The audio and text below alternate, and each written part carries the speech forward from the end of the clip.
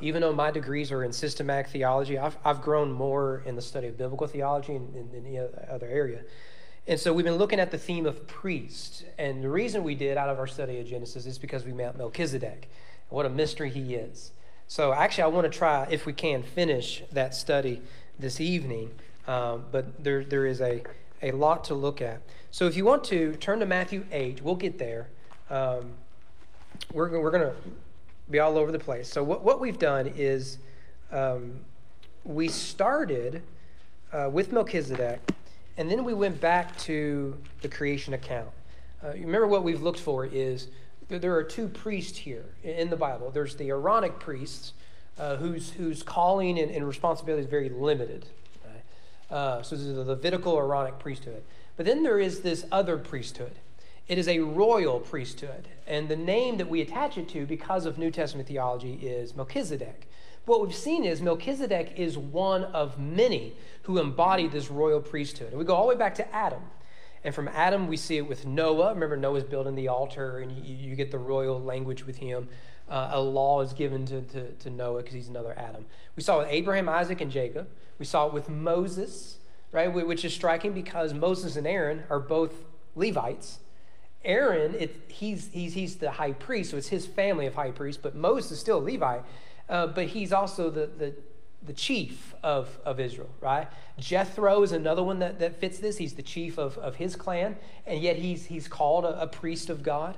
And then the number one figure to look at, and there's others I'm sure we could have looked at, that's David. You remember that David is known as king, but he functions as a priest. And we looked at many examples. We're in the linen ephod, and dancing, and he moves the tabernacle and the Ark of the Covenant to Jerusalem, which is where Melchizedek is king of Salem, right? So we saw all of that.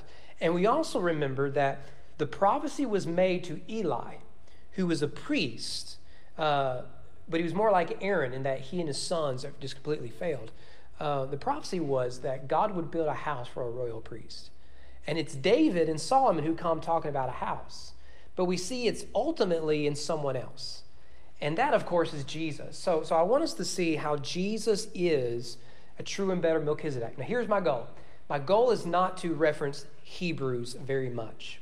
In fact, for the sake of time, because Danny has done such an excellent job in study of Hebrews, we're not going to go look at Hebrews. If we wanted to add another week or two, we could do that. So what I'm going to try to do is show how this is consistent with the New Testament. The writer of Hebrews didn't just find a verse in Psalm 108 about Melchizedek and then attach it to Jesus, right? Rather, this was being developed within the New Testament times. So there's a few ways Jesus demonstrates this, that he is the royal priest. And there's a lot of application here. So don't think we're just talking about Jesus. We're also talking about our daily lives, as we'll see. The first is through the means of the new kingdom and the new covenants. Now, for the sake of time, we can't go into detail I would like, but remember that we've talked a lot about a priest, but it's a royal priest. So what we're looking for is one who just doesn't function as a priest, but is someone who is royalty, someone who is a king. And the New Testament is very clear on this point, right? I don't think we need to defend the fact that Jesus is presented as king, right? Now, if you want to develop the theology of the kingship of Jesus, the book of Matthew is where you need to be. I've shown you this probably a half dozen times. I've done entire sermons on this. In fact, I'm working on a series of posts on my website going through Matthew to do this in a fuller sense. I think I'm on the 6th part or something. It'll be like a 10-part series. But Matthew does this. For example, let's look at a few. Genesis 1, or Matthew 1 rather, the genealogy of Jesus. What's the first verse say? This is the genealogy of Jesus, son of David, son of Abraham. And then it proceeds to give you 14 generations, I think it's 14, generations of Jesus. And guess who else is mentioned again? Abraham and David. I wonder why that is. Because you need to see Jesus is Jew, right? He's the son of Abraham. He's also royal. He's son of David. Now, in Luke's nativity scene, there's shepherds. In Matthew's, there's the Magi. Now, who are the Magi? They crown kings. They come bearing royal presents, gold, frankincense, and myrrh. But where do the wise men go first? They don't go to Jesus. They go to the King of the Jews, the man who has given himself the title. He's a governor. He's the same thing as Pilate. But he's sort of given himself the title of king. I don't blame him. If I could get away with it, I would too. And but what do the Magi discover? You're not the king. So they go to the true king and give the gifts, right? And we get all that juxtaposition with Pharaoh. Herod's the new Pharaoh. They go back to Egypt. They have to come out of Egypt. All of that is going back to the story of Israel. What's the message of John the Baptist? Repent, for the kingdom of God is at hand. What's the message of Jesus? Matthew 4, repent, for the kingdom of God is at hand. What's the temptations of Jesus? It's about kingship. I will give you all the kingdoms of the world if you will bow down and worship me. Right? And then what's the next one? He's at the top of the temple. He's a royal priest. Right? What is the Sermon on the Mount? How does that conclude? People are amazed because he speaks as one with authority. In each chapter, I believe this is true. Don't quote me, but at least in chapter 7 and I think in chapter 5, there's a reference to a king or a kingdom. For example, not everyone who will say to me on that day, Lord, Lord, will enter the kingdom of heaven. Right? So here we have Jesus upon a throne on the Sermon on the Mount by which he speaks with authority. He talks about kingship. Right? We can keep doing this throughout the whole thing. Matthew 13 is the kingdom parables. The kingdom of God is like a mustard seed. The kingdom of God is like a sower goes out to sow. And so what you have then is the king describing his kingdom to those who will be citizens of his kingdom. Right? What is the sign above Jesus' cross in Matthew? This is Jesus, King of the Jews. Why does Matthew emphasize the robe they throw on him and the scepter in his hand and a crown upon his head? Well, why is that? It's because in Matthew's theology, he wants you to see Jesus is king. But of course, it isn't just Matthew. Now, I skipped 2/3 of the book, right? Luke 1, you go back to Luke in the Nativity. He will be great, will be called the Son of the Most High, and the Lord God will give to him the throne of his father David. Right? Notice, very specific. There's the angel to Mary. Look, what he's inheriting is a throne. And that is because he is a king. The epistles do this. Again, we're doing a lot of skipping. To the King of ages, immortal, invisible, the only God. Right? Chapter 6 of 1 Timothy. He who is blessed and only sovereign, the King of kings and Lord of lords. Now, where have we heard King of kings and Lord of lords? Revelation, right? They sing the song of Moses, the servant of God, song of the Lamb, saying, great and amazing are your deeds, O Lord God the Almighty, just true your ways, O King of the nations. That's the whole point of Revelation, is who's king? Right? Is it the beast or is it the lamb? Right? Chapter 17, they will make war on the lamb, right? Remember, he's the lion lamb. We've talked about that 100 times. The lamb will conquer him. He's Lord of lords, King of kings. Same thing, chapter 19. On his robe and on his thigh, he has a name written, King of kings, Lord of lords. The robe is what a king would wear, right? He has an army. He rules and he reigns. This is the whole point. Caesar isn't king. Jesus is king. Now, this is clear theology of the New Testament. And then we can talk about the kingdom of God. What is the kingdom of God? Well, in essence, the kingdom of God is where God's rule and reign is manifested. It is a new reality manifested and transforms this fallen present world.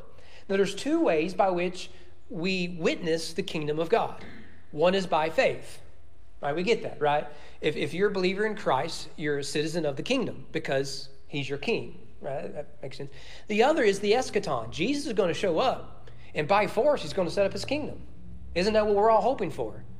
I mean, I hope you ain't hoping that the next election will fix it, because that's what we thought last time, and the time before that, and the time before that. No, Jesus is going to show up with a sword and a fancy horse and a big army. What comes out of that is a kingdom and no more gates. There's no more enemies, all right? So the eschaton will realize it. Now, what you need to know about the kingdom of God is that in the Gospels, Jesus presents it as both present and future. This is what theologians call the already and the not yet. Or if you want a fancy term, here you go, Lane, here's your fancy term. Inaugurated eschatology. It's inaugurated in that it's here. It's eschatological in that we're still waiting for it. Right? That's your fancy term. Send it to Keith since he skipped out on us. So here is some evidence that the kingdom of God is here. From that time, Jesus began to preach. Repent, for the kingdom of God will eventually get here. Right? No. Kingdom of God is right here. Because I'm the king. All right? Or Luke 17. Being asked by the Pharisees when the kingdom of God was coming, he answered them, the kingdom of God is not coming with signs to be observed, nor will they say, lo, here it is, there, for behold, the kingdom of God is in the midst of you. It's here, right here. I mean, think about that. when the church gathers for worship, where's the kingdom? It's right there, right there. When a family sits down at the dinner table and blesses the food, where's the kingdom of God? It's right there. When a Christian goes to work in a secular environment and living faithfully to the calling of the gospel, where's the kingdom? Kingdom is right there. And you think there's implications to this? Yeah, huge implications to this. Matthew 12, being asked by the Pharisees when the kingdom of God was coming, he answered, the kingdom of God is not coming. Oh, that's the parallel, my bad. Now, it's also future. Luke 19, as they heard these things, he proceeded to tell a parable because he was near to Jerusalem and because they supposed that the kingdom of God was to appear immediately. Now, Jesus just said, it's not coming immediately, it's already here, right? But at the same time, he'll say, a nobleman went into a far country to receive a kingdom, then return. So what he's saying here is it's still coming. And you remember what Jesus will say is that he'll describe it in the future sense.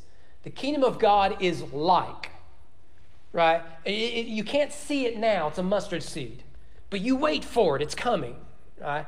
And we get talk of the eschaton, Jesus as king, ruling the nations, right, and judging the nations. So we get both the kingdom of God is here and the kingdom of God is future. Now, there's application there, isn't there?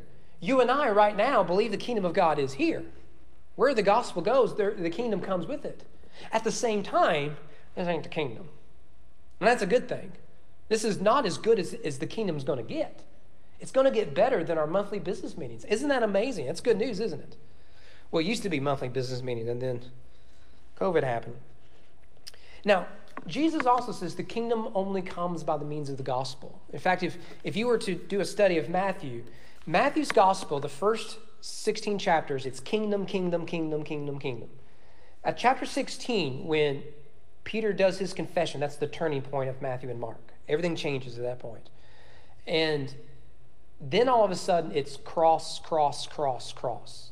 In fact, read Matthew 16. Peter confesses that. And then remember what Jesus does. He says, we must go to Jerusalem and suffer all things, and I must be raised again. And what's Peter do? Jesus, not on my watch. You can't separate the kingdom and the cross. So we get Luke 22, likewise the cup after they had eaten, saying, the cup that is being poured out for you is the new covenant in my blood. Notice here, Jesus is establishing not just a better way to live, but a new covenant with humanity. This is what God did with Adam and Noah and Abraham and David and Moses, all of them.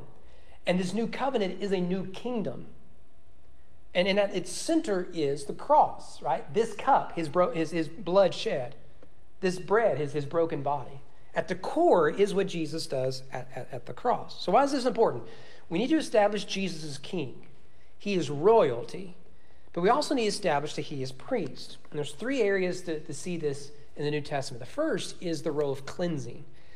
Now, notice Matthew 8. Matthew 8 is one of my favorite chapters in the Gospel of Matthew. And we've looked at it in some detail before, and boy, do I wish we had time to do it again. I love it, right? If I ever have to preach a sermon and I'm not prepared, we're going right here, okay? I mean, it's so good. That first story there, when he came down from the mountain, this is the Sermon on the Mount. By the way, this parallels with the story of Sinai. Moses goes to the top of the mountain. What's happening at the bottom of the mountain? It's chaos. Jesus ascends to the top of a mountain, first Sermon on the Mount, right? He gives a new law for this new covenant. What's at the foot of the mountain? It's chaos, right? He'll do this again at Mount Transfiguration, same story. So he comes down from the mountain, great crowds followed him, and behold, a leper came to him. Now, a leper. If we were to change this leper to someone who has been diagnosed with COVID-19, do you see a problem here? Large crowd, COVID patient.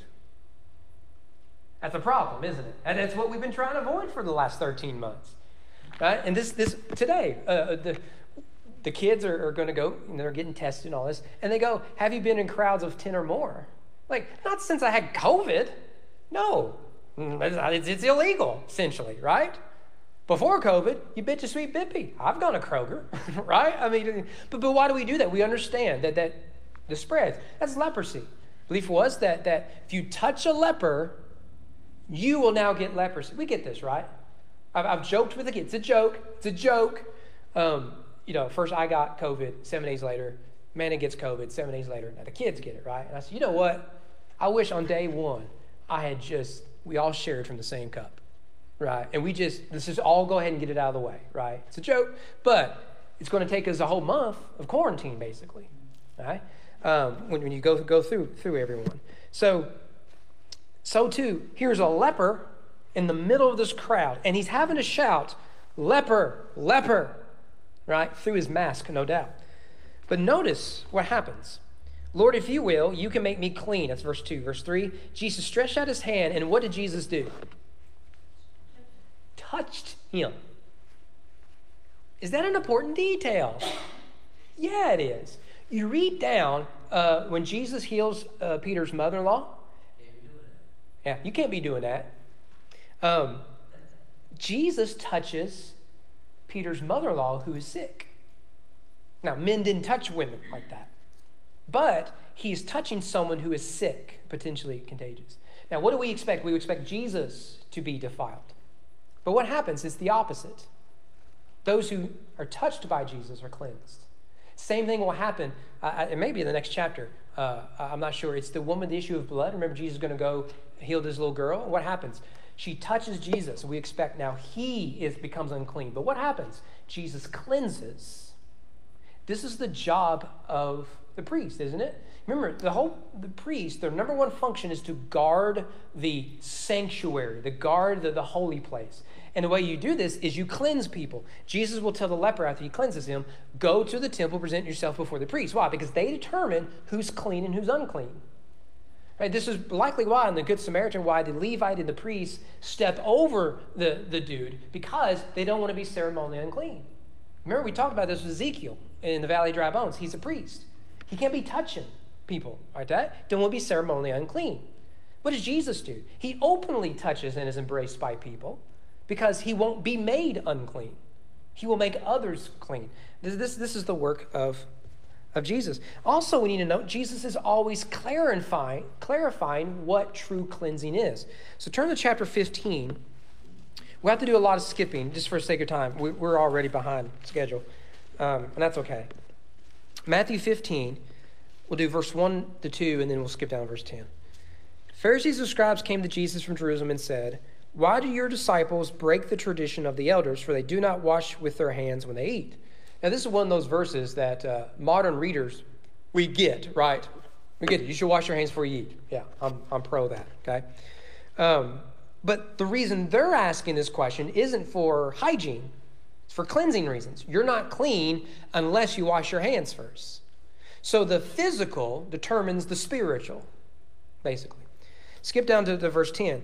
He called the people to him and said to them, hear and understand. It is not what goes into the mouth that defiles a person, but what comes out of the mouth, this defiles a person. Skip down to verse 19. Out of the heart come evil thoughts, murder, adultery, sexual immorality, theft, false witness, slander. These are what defile a person, but to eat with unwashed hands does not defile anyone. Notice what he just said there. He's articulating what true cleanliness is. It's a spiritual cleanliness. This is the job of the priest. Now, the priests think they're doing it by the ritual. But Jesus says true cleansing, true cleanliness is righteousness. So it's out of the abundance of the heart the mouth speaks. And if what comes out is evil, then you are evil, right? If it's unclean, then you're unclean.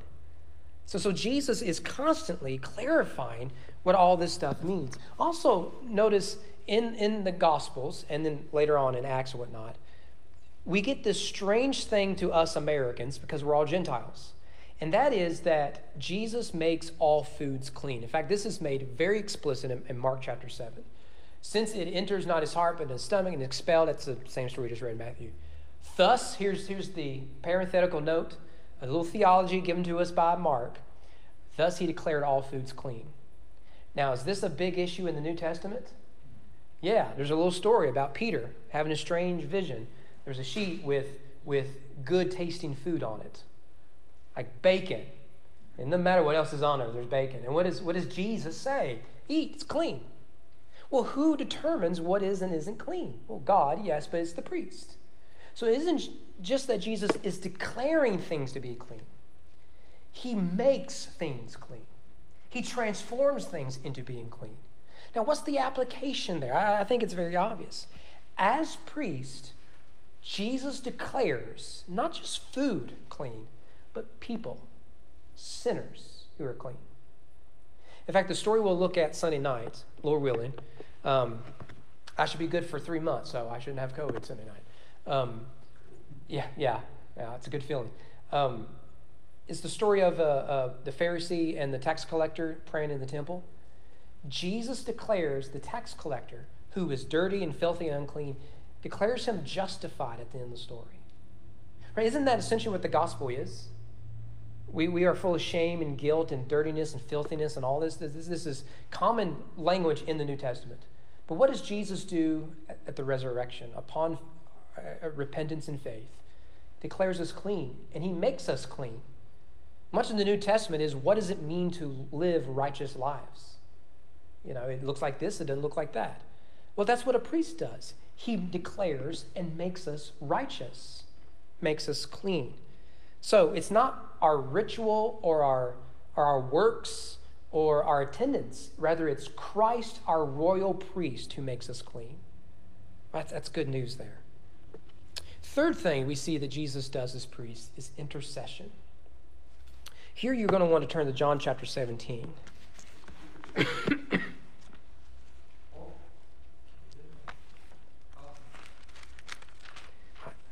Believe me, it ain't what it used to be. Cough ain't nothing now. This is the most I've talked for like 3 weeks. I'm feeling it in the throat. John 17, verse 8. Let's go down to verse 19. Here's the big idea. Jesus prayed for you, and he prayed for his disciples, interceding on their behalf. I don't know if we'll read all of this.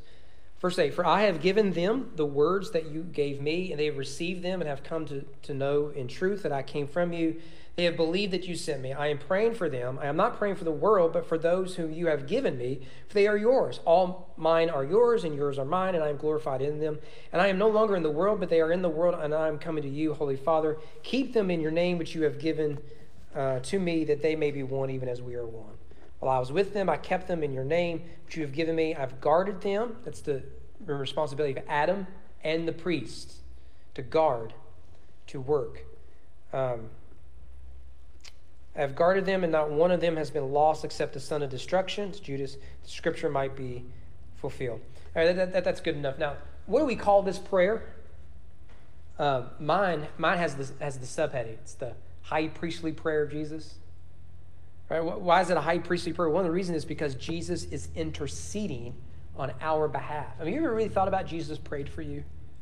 Isn't that something? He prayed for you. There's a lot of people I want praying for me. Like, Jesus is up there at the top, okay? I want all you guys to pray for me, but I want Jesus right there. And he prayed. Now, there should be a story that comes to mind of one of our royal priests interceding on behalf of his people. It's Moses, right?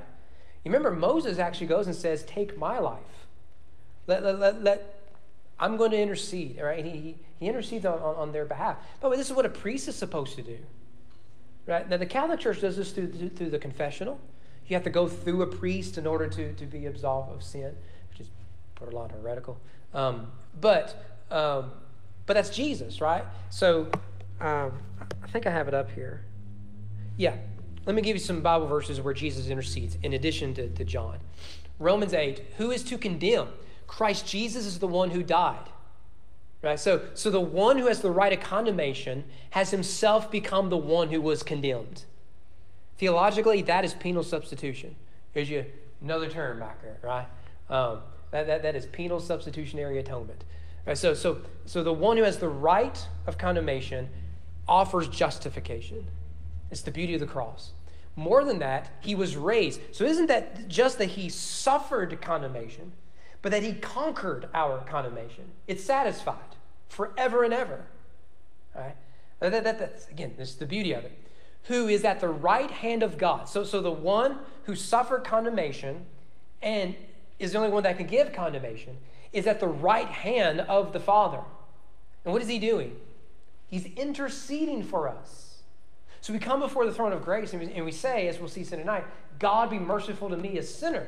What is Jesus? Jesus steps in and says, now, let me represent. Okay? God, I'm on your side. I'm fully divine. but I'm fully human. So yeah, I'll take the blow for him. All right. I mean, that's the gospel in a nutshell. That is it. Christ interceding on our behalf. Hebrews 7. So this is my one Hebrews quote. Consequently, he is able to save to the utmost those who draw near to God through him, right? Has to come through Christ, since he always lives. Now, pause there, because you're going to overlook this. Does the resurrection matter in this one verse? Jesus lives right now to make intercession. He didn't make intercession in the past. He's making intercession now. Moses can't do that. David can't do that. Jesus can. The resurrection is at the center of our faith. One more. I think it's just two more, actually. The last one's the one I wanted to get at earlier. My little children, I'm writing these things to you so that you may not sin. Well, yeah, that's it. But if anyone does sin, we have an advocate with the Father, Jesus Christ. Right? And what's the word advocate there? It's the parakletos, one who comes alongside. Jesus uses this word to describe the Holy Spirit. And we usually translate it helper, advocate, counselor, comforter. That's where we get the idea the Holy Spirit is a comforter. That word is now applied to Jesus. Jesus is the one who comes alongside even if we do sin and makes us righteous. One last passage here. There is one God and there is one mediator between God and men. Now, in the Jewish system, there's been thousands of men between God and man. But there is only one eternal mediator between God and man. It's the God-man. Notice, Paul says, the man, Christ. I mean, this is good, sound Christology. By the way, if you're interested in this, Lane, if you're interested in this, C.J. Mahaney's book, Christ Our Mediator, I think it's called. I think I had it once. I doubt I have it now. It's super short, like all C.J. Mahaney's books. It's really helpful, walks through the mediator theology. Now, think about it. There is a man right now, at this very moment, who is interceding on your behalf. Now, that's worth meditating on, isn't it? There's going to be a real peace that is found just in that. Several years ago, when we were living in Breckinridge County, a group of us, I mentioned my good friend, he was there, and all the others, we would eat at Hardee's every Thursday morning for breakfast. And we would just hang out for as long as we wanted, get away from church people. And this Oneness Pentecostal guy comes in. And Oneness Pentecostalism is what T.D. Jakes at least used to be, if not still is. A lot of your charismatic TBN guys are Oneness Pentecostal. It's a heresy. The belief is that God is one. He can't be triune. So what you have is what's called modalism. Old Testament, God is Father. Gospels, God is Son. Now God is Spirit. So you have modes, much in the same way I'm a father, I'm a son, and I'm a brother. But I can't be all three at the same time, right? I can't be my children's brother and father. And that's Oneness Pentecostal. It's heretical. It's an old heresy. But anyways, this Oneness Pentecostal guy comes in. He's trying to convert us. And one of my good buddies, he says, look, let me ask you a question. Do you believe there is right now a man sitting right at the right hand of the throne of the Father? Now, he's doing that for theological reasons, right? Because if God is exclusively one, then you can't have a God sitting next to him, right? I mean, that's a problem. Not much of a mathematician, but I don't think that works. 1 and 1 doesn't equal 1 in that sense. So that was a good question to ask, because it's very clear Jesus is at the right hand of the throne of the Father. But also pastorally, there is something rich there, isn't there? There is a man who is like us in every way, another Hebrews quote, yet without sin, interceding on your behalf. When you pray, he intercedes on your behalf. When you cry out for help, he is interceding on your behalf. Why? He's priest. And this is why we Southern Baptists, we don't have priests, do we? I'm not a priest. I was called a priest one time as someone who just didn't understand. Like, let me be clear. I ain't no priest. You've heard me say this. If we go do a family function or a function with some friends or church members and someone needs to pray for the meal, I get asked to do it. Why? Because I'm a pastor. I get it. Yeah, I'll pray, no problem. But I always like to joke, God hears your prayers just as much as he hears mine. Now, why is that true? It's because we have a priest who makes intercession for us. This is why we pray, in Jesus' name, so be it. Amen. It's because Jesus is priest. Well, one last thing. New temple. Interestingly, Jesus' life opens up and concludes in association with the temple. In Luke 2, so I'm just going to use Luke's gospel to show the symmetry. Luke 2 is the scene at the temple. It's going to get circumcised. You meet the prophet and prophetess Anna and Simeon or Simon. It's the same name, but it's Simeon. Okay. It comes from the same Hebrew word. It's just pronounced differently. One has an extra vowel. So all that happens at the temple, right? We get that. And remember, also in chapter 2 is when Jesus is teaching in the temple as a 12-year-old, right? But then in chapter 23, you get the tearing of it. So you have Christ outside Jerusalem, but inside, things are happening in the temple. Not to mention the cleansing of the temple. All the stuff at the last week of Jesus happens in the temple, which we'll see here in a minute.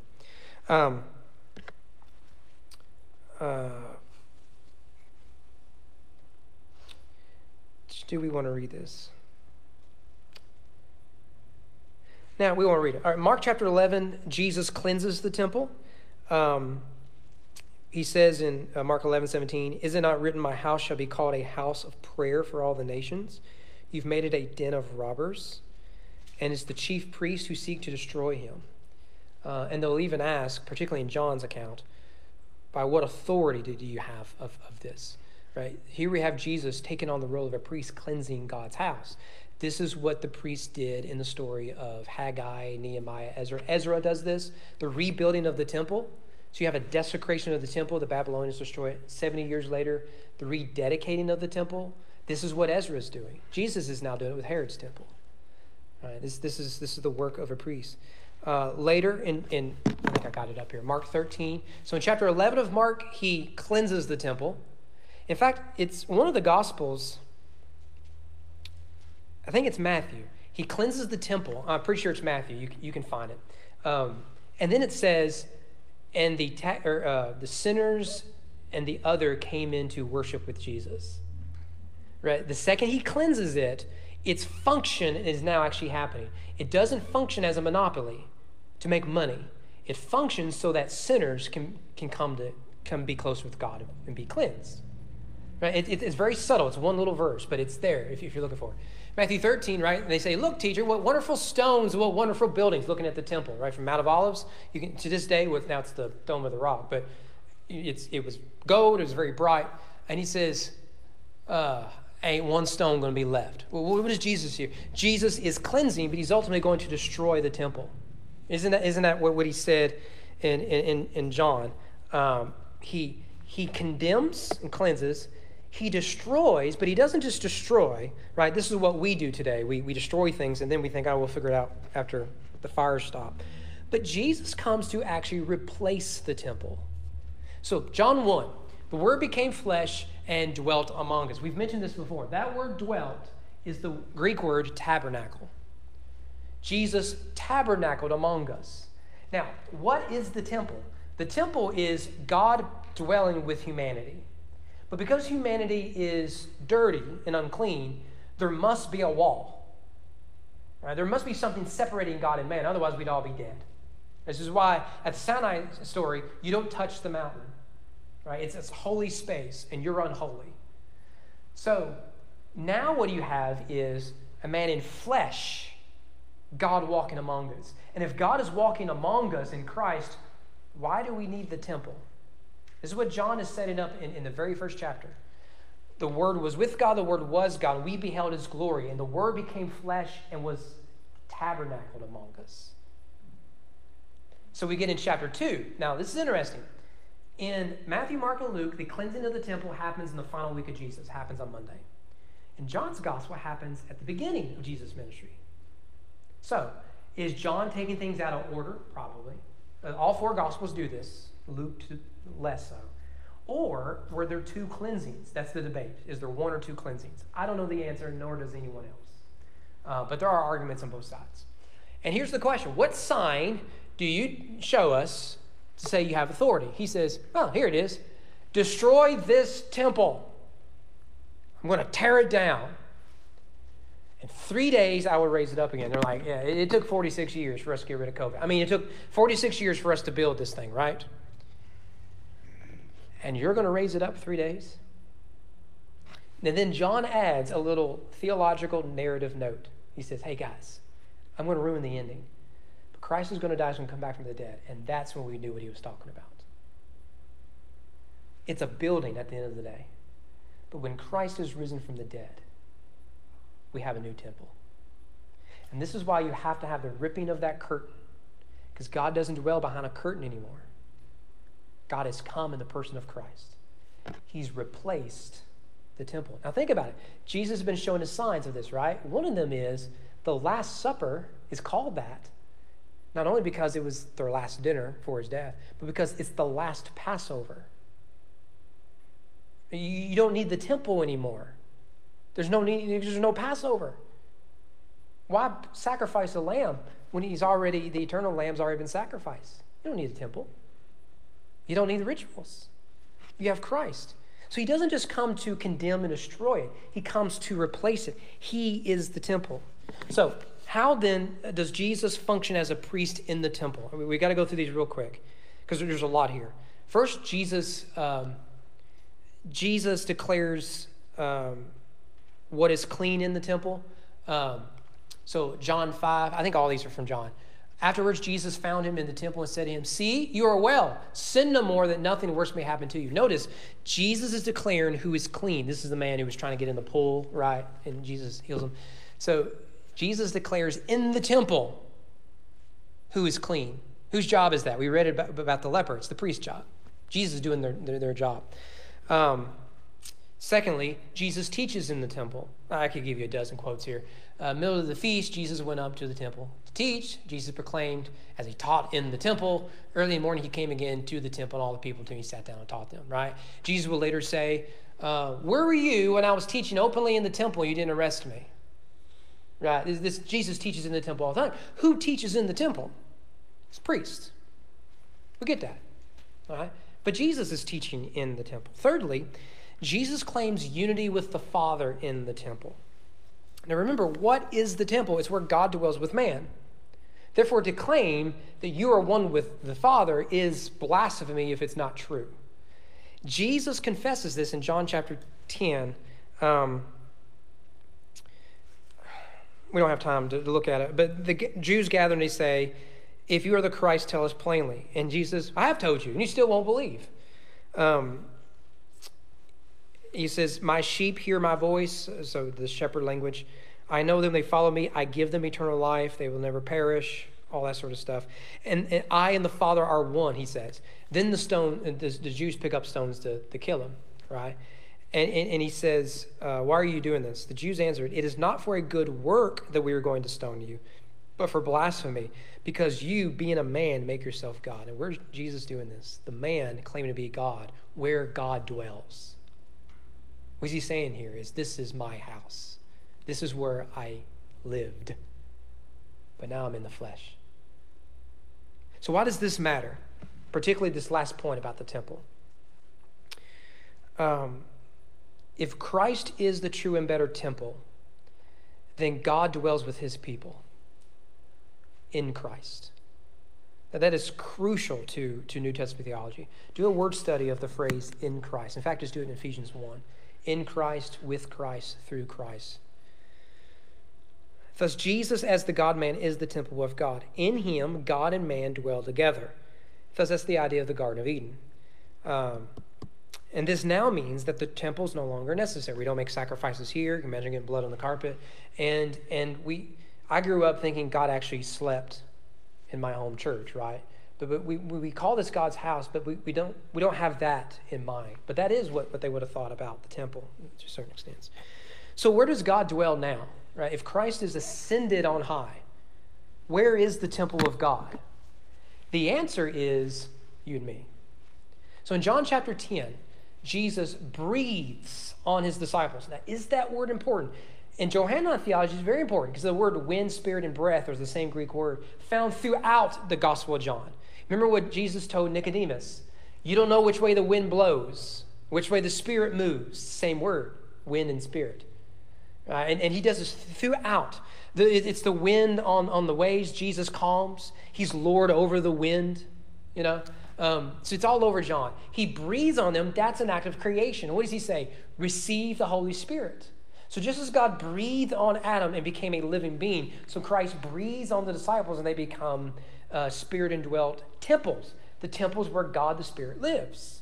Now it's the disciples. This happens in Acts 2. Jesus ascends, the Spirit descends. That's the Pentecost experience. 1 Corinthians 3 is made very clear. You, dear reader, are God's temple. Now, why is that so important? Well, being God's temple means, first of all, holiness. We are called to holiness. So 1 Corinthians 3, do you not know that you are God's temple and that God's Spirit dwells in you? If anyone destroys God's temple, God will destroy him, for God's temple is holy. You are that temple. This is why holiness matters. It isn't because we're a stick in the mud or because we don't believe in not having fun. It is because you as a believer are God's temple. Do not desecrate it. Holiness matters. Not just holiness, but possession. 1 Corinthians 6, I'll just have to read it. The body is not meant for sexual immorality, but for the Lord, and the Lord for the body.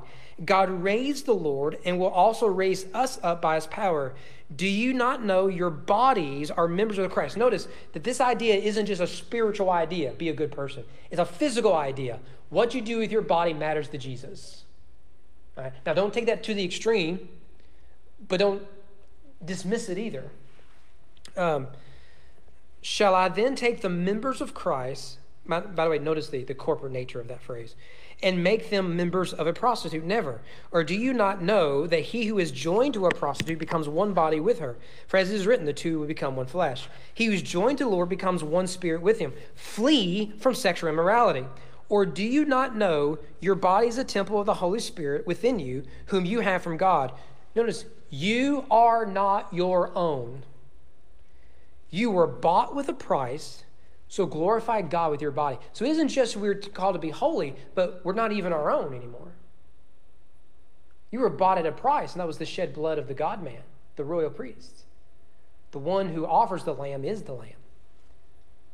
So we are the possession of God. Thirdly, that of worship. So 2 Corinthians 6, wrong button. Do not be unequally yoked with unbelievers. That has nothing to do with race. For what partnership has righteousness with lawlessness? What fellowship has light with darkness? What accord has Christ with Belial, the devil? Or what portion does a believer share with an unbeliever? What agreement has the temple of God with idols? For we are the temple of the living God. Right? This is the act of worship. If the temple is a place of worship, guess what is the primary duty of the believer? It's to worship. And you can't separate worship from holiness. You can't separate worship from possession. You worship the one that possesses you, who bought you. You're now his slave. Fourthly, unity. We can skip this because we're Americans. We don't believe in unity. For through him, notice the link, through him, we both have access in one spirit to the Father. Now notice he's saying all y'all through him have this. It's written to a church, not written to you. Remember that. It's a corporate idea. So then you are no longer strangers and aliens, church people. You ain't strangers no more. You are fellow citizens with the saints and members of the household of God. Notice citizenship is kingdom language. Household is temple language. He's mixing his metaphors. Paul does this all the time. Built on the foundation of the apostles and prophets, Christ himself being the chief cornerstone, in whom the whole structure being joined together grows into holy temple. So now he's talking about a house, and then he talks about a body, right? And he goes back to the temple motif. In him, right? We were talking about that. You also are being built together into a dwelling place for God by the Spirit. So the church is being built together. So when Christians see their unity is in Christ and not who they voted for, we're going to be okay. When politics has become an idol creeping into the church, guess what the church starts doing? Sniping over things that don't matter anymore. Anymore, orthodoxy is determined by your politics more than the actual faith. You've told me this, my theory is this is why I think many of us don't realize we have a completely unreached people group in the United States. It's called the state of Utah. And the reason we don't think about it is because they vote Republican. more than we do in Kentucky. Right? But that's not what brings unity. It's Christ. Christ and him alone. Finally, this is a big one, and I have 1 minute to do it. We ain't seen each other for weeks, so we're going over. You can leave, okay? If it's that big of a problem, right? I've missed y'all. Never thought I'd say that, especially with Danny here, but I really did miss y'all. Here's the thing: if Christ is the high priest, we are priest under him. This is a big doctrine. I wish we had time. I want to recommend a Martin Luther book. It's called The Freedom of the Christian. It's a short little book. I've got it back here. It's a really helpful little book, and he develops this doctrine. And this is the doctrine called the priesthood of all believers. So if you were to ask me what are some Baptist distinctives, and loosely defining that term, I would say things like religious liberty, credo baptism. We don't baptize babies, we baptize believers. Regenerate church membership, stuff like that. Another one we would add, and there's others, another one we would add would be priesthood of all believers. Now, it's not a Baptist idea. It's for the sake of argument, a Lutheran idea. Martin Luther really developed this in the 16th century in Freedom of the Christian and others. Freedom of the Christian is all about how I am free, yet at the same time, he has a great line. I'm not going to be able to quote it right. The Christian is the free Lord of all. The Christian is the dutiful servant of all. I think it's 2 sentences. It's something like that. It's in the first page, like third paragraph. You can Google it and find it. But the New Testament is clear. You and I are priests. Now, this is not just a New Testament idea. If we had time, and I actually want to spend a whole week on this, but we won't. If you were to go back to Exodus 19, the people of Israel are out Mount Sinai, and God says, I am going to make of y'all, this nation, a kingdom of priests. Now, that is God the Father speaking from Mount Sinai, the generation of Moses. And we've talked about how Moses is a royal priest. But Moses shows us there at Sinai, no. You're supposed to be a royal priest. Now, this makes sense in light of the New Testament now, doesn't it? If Christ is our high priest, we are priest under him. See if I can prove it to you biblically. And I think we're only going to look at one passage, but I can give you several. By the way, you guys in the back like Christian hip-hop, Triple E in particular? You know Triple E?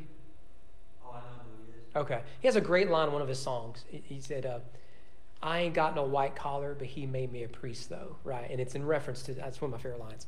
1 Peter 2 says, as you come to him, a living stone rejected by men, but in the sight of God chosen and precious. That's a beautiful line. You yourselves, the living stones, are being built up as a spiritual house. There's that imagery of a temple. To be a holy priesthood, to offer spiritual sacrifices acceptable to God through Jesus Christ. Now notice there, you and I offer sacrifices. We make offerings before Jesus. This is the work of a priest. This is Romans 12, be transformed by the renewing of your mind. Do not be conformed. I can't think of that verse. Be transformed by renewing of your mind. But it mentions sacrifices. This is the will. Anyways, this will work just fine. But you are a chosen race, a royal priesthood. He is quoting Exodus 19. But he's saying this isn't about the Jews. This is about you as a believer in Christ, sons of Abraham, spiritually speaking. You are a royal priesthood, a holy nation, a people for his own possession, that you may proclaim the excellencies of him who called you out of darkness into his marvelous light. There is a lot there, isn't there? It's a whole lot there. You and I are priests. We're priests. Now, don't go crazy with this, but see why it is good. 2 things, 2 areas of application to look at when it comes to the priesthood of all believers, just for the sake of simplicity, so that we can all leave. Number 1, identity. I don't think I put these up here. Yeah, I did. Identity. With Christ as our great high priest, we are priests. So the story goes that we go from filthy, dirty orphans abandoned on the side of the street to priests. My daughter loves the Hamilton musical. I'm not a musical guy, but Hamilton is quite good, even historically. Not everything about it is accurate. Hamilton's wife in the musical has 2 sisters. In real life, she had like 14 siblings, so it's off a little bit, on other things too. But she loves it, and so we finished it, and they make a big deal that Hamilton was an immigrant who was born out of wedlock. It's the cleanest way I can put it. Very scandalous at the time. So he comes in to the United States. I think he's born in Caribbeans or something. Comes to the United States as a nobody, an immigrant who didn't have a lineage, uneducated, and he works his way up to be one of the most influential founding fathers. Right? It's fascinating. Now we love those stories, don't we? That's your story. You're a nobody here as a wicked sinner. But now your identity is that of a priest cleansed by God. A chosen race. A royal priesthood. A holy nation. So our lineage isn't Aaronic. It's not Levitical. But it comes from a true and better priesthood, a true and better kingdom, a true and better temple, a true and better priest. Last thing, identity. So this matters. This is who you are. Secondly, responsibility. This is the part we have a tendency to leave behind. There was a lady I used to pastor at another church, and she loved this doctrine, but she only saw responsibility as half. She saw that she was a priest unto herself, and that is why she would pray to God, and that's good. We talked about that, but it's more than that. Priests are God's representative on earth. Is that too simple of a definition of priests? You are a priest. With that comes responsibility. We are called to intercede for others. This is why we gather to pray. So prayer request isn't a time for gossip. It's a time of intercession. We pray for others. We are to hold fast to holiness as a holy people, a peculiar people for you King Jamers. I've been reading a lot about the King James Bible and King James himself. You want to go for another hour? But peculiar people is the King James. I love that in 1 Peter. So we're to hold fast to holiness. We are to promote unity.